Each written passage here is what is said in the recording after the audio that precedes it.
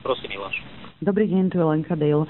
Prosím pekne, chcem sa spýtať, pri tých nomináciách v rámci eurovolieb do okrskových volebných komisí stačí poslať oznámenie o týchto členoch v okrskových komisiách starostom mailom, alebo to treba robiť písomne?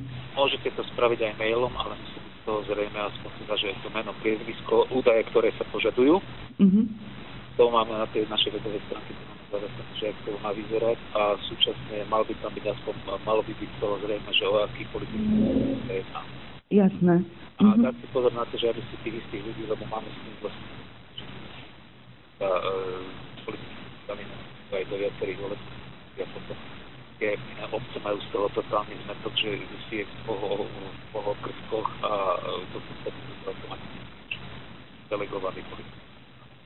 Treba tam delegovať takých, ktorí o tom budú vedieť, dopredu s tými rozhodnutiami súhlasia s tým a dávať pozor na to, aby to tej istej obci, ak sú tam náhodou 2, 3, 4 okresky, aby sa to Jasné, no hej. Treba sa nejakým spôsobom identifikovať, teda ako politická strana a to je jedna vec. Buď to spravíte tak, teda, že to napíšete do textu mailu, ale dá sa to spraviť aj tak, teda, že napíšete to na papier a potom to odskanujete a pošlete to a posledná lehota je zajtra 24. Dobre, takže... Tie maily by mali dojsť do 24. Dobre, ešte sa spýtam, tam na tom internete je ten zoznam, to nemáte ako nejakú databázu asi spriavené? Čo myslíte? Tie volebné komisie.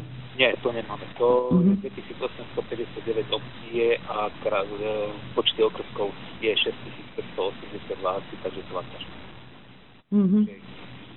My vieme akorát podľa okresov, ale nevieme podľa obcí. Hej.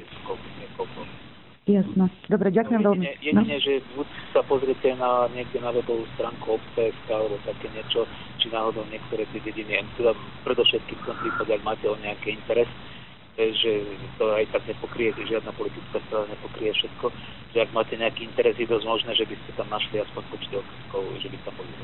Hej, no dobre, OK, ďakujem veľmi pekne. Pekný deň, dovidenia.